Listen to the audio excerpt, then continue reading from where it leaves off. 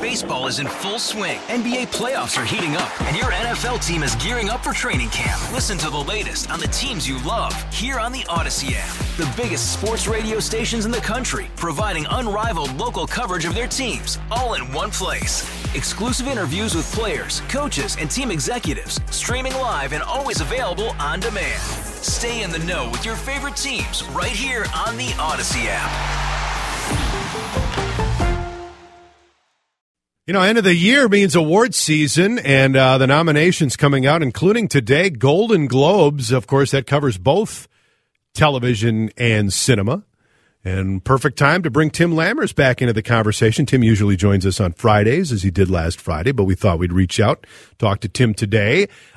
Looking at these nominations, Tim, for the Golden Globes, anything really stand out to you, or any surprises on this list this morning?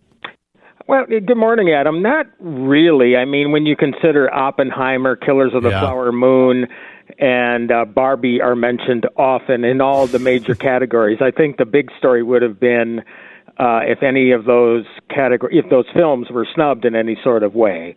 But not really. I guess the interesting thing is when you look at the best motion picture drama, you have Oppenheimer, you have Killers of the Flower Moon, and Maestro, which is Bradley Cooper's picture.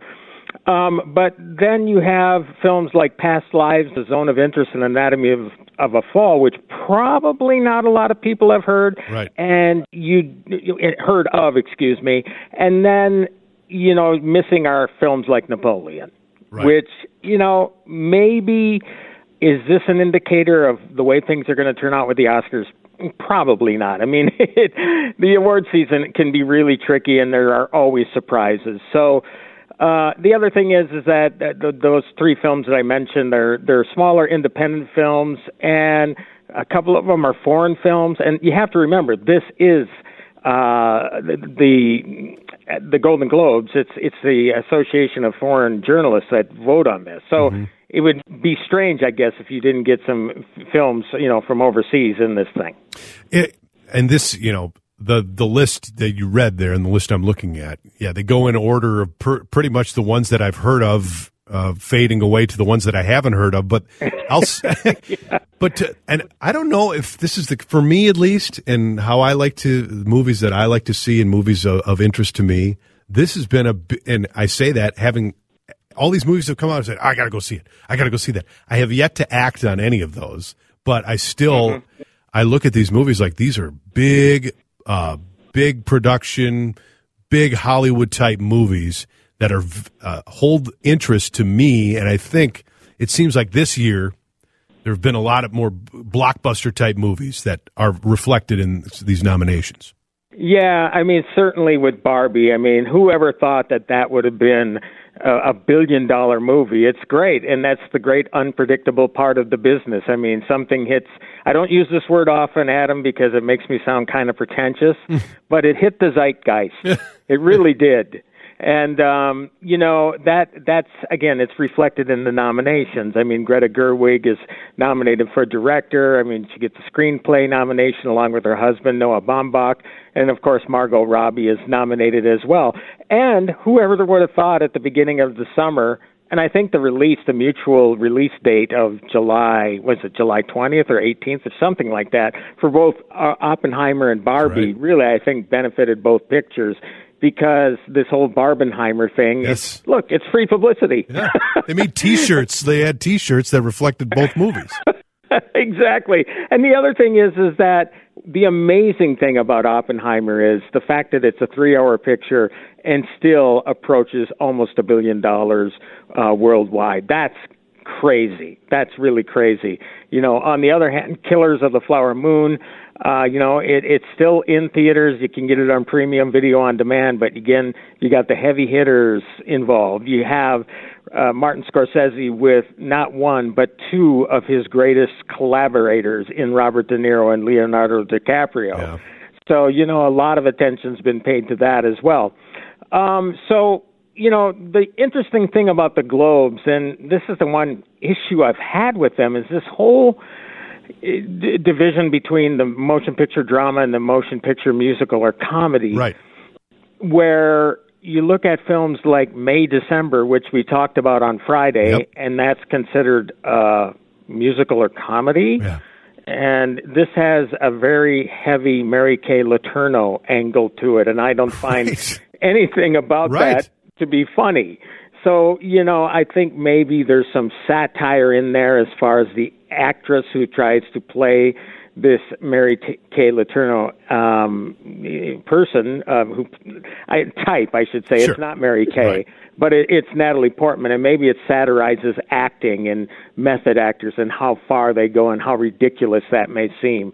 But as far as it being a comedy, I don't know. It's just very strange to see how these things shake out. Which is a perfect segue to talk about the television, the nominations, because it's the same situation where you have drama television series and musical or comedy television series, and The Bear is up for best musical or comedy when I mean it has its moments, but I mean it certainly seems like a drama to me. I don't know.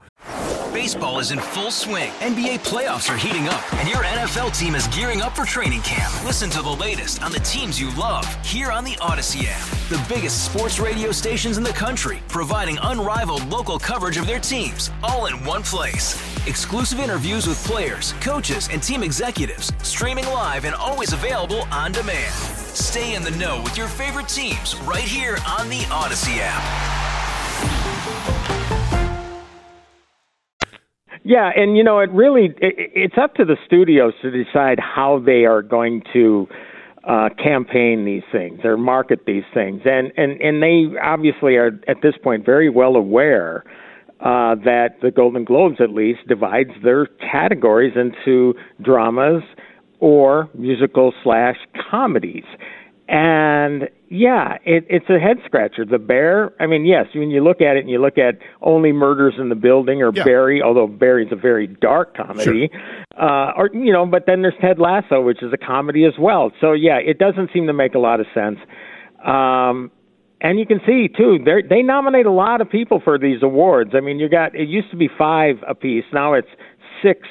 Actors and directors and supporting actors, et cetera, et cetera. So, I think that basically they just want to invite everybody they can to the party. Because this is supposed to be a party, after all, after they've recovered from the scandal of the last couple of years. Yes. It's hard to forget that. But it would have been interesting to see The Bear in the drama category going up against Succession, because for me, those are the two best series of the year, those two series. Reflected, too, in Succession, where you've got 3 nominations, both Kieran Culkin, Jeremy Strong, and Brian Cox, all nominated for Best Performance by an Actor, and rightly so. It's hard to pick which one was the best.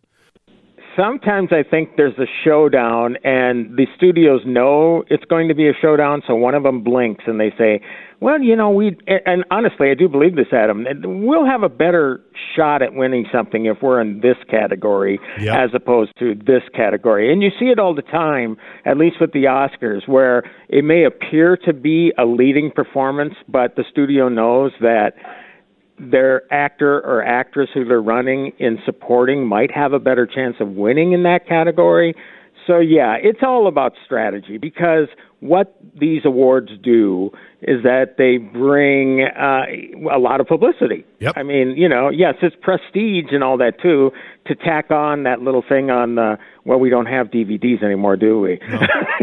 No. But remember when you'd go to grab a Blu-ray or a DVD or a VHS tape, and on the box, it says Golden Globe winner or Oscar winner or whatever, people in their mind thinking, well, this must be pretty good. So, it's a great marketing thing, and again, it's also about publicity. Do they still carry the same weight that they used to, Tim, do you think? Because you're right. Like, you'd go, this is the Oscar-winning movie, got to watch this, or this is nominated. You look for the little, the awards on the actual box of the movie. Do they still hold the same weight, you think?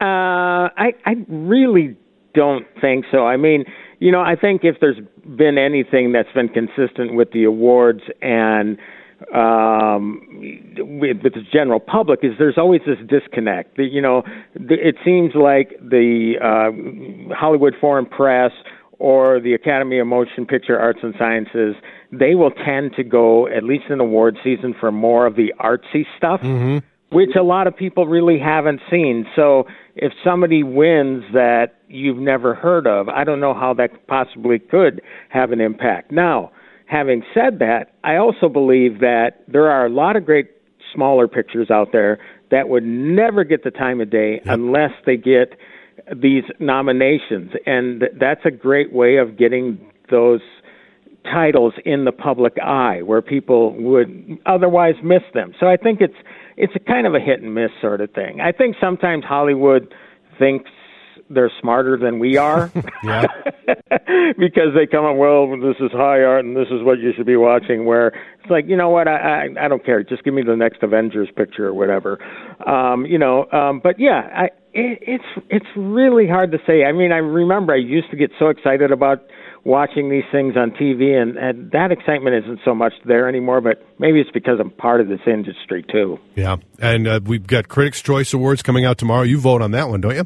Yeah, I do, and it's amazing how barraged you get with movies. Fortunately, I only belong to one of the branches. I technically probably could belong to both of them, but I struggle to find enough time to get all the movie stuff in. But the nice part about that is that you get to see a lot of these films way in advance. You're seeing pictures that might not be coming out, released wide until January or so, and, I've already seen them. So that's the nice part about it. So I'm not going to complain. Right. So Tim, thanks so much, and we'll talk to you on Friday. Thanks for jumping on with us today. Yeah, if there's any big surprises with the Critics' Choice Awards, if I need to gripe about something not getting nominated that I voted for, I'll certainly tell you then, Adam. Yeah, the phone lines are always open for you, sir. Thank you. Have a great week, sir. All right, have a great day. Yep. See ya. Tim Lammers. Usually talk to him on Fridays, but we thought we'd jump on the Golden Globes. Baseball is in full swing. NBA playoffs are heating up, and your NFL team is gearing up for training camp. Listen to the latest on the teams you love here on the Odyssey app. The biggest sports radio stations in the country, providing unrivaled local coverage of their teams, all in one place. Exclusive interviews with players, coaches, and team executives, streaming live and always available on demand. Stay in the know with your favorite teams right here on the Odyssey app.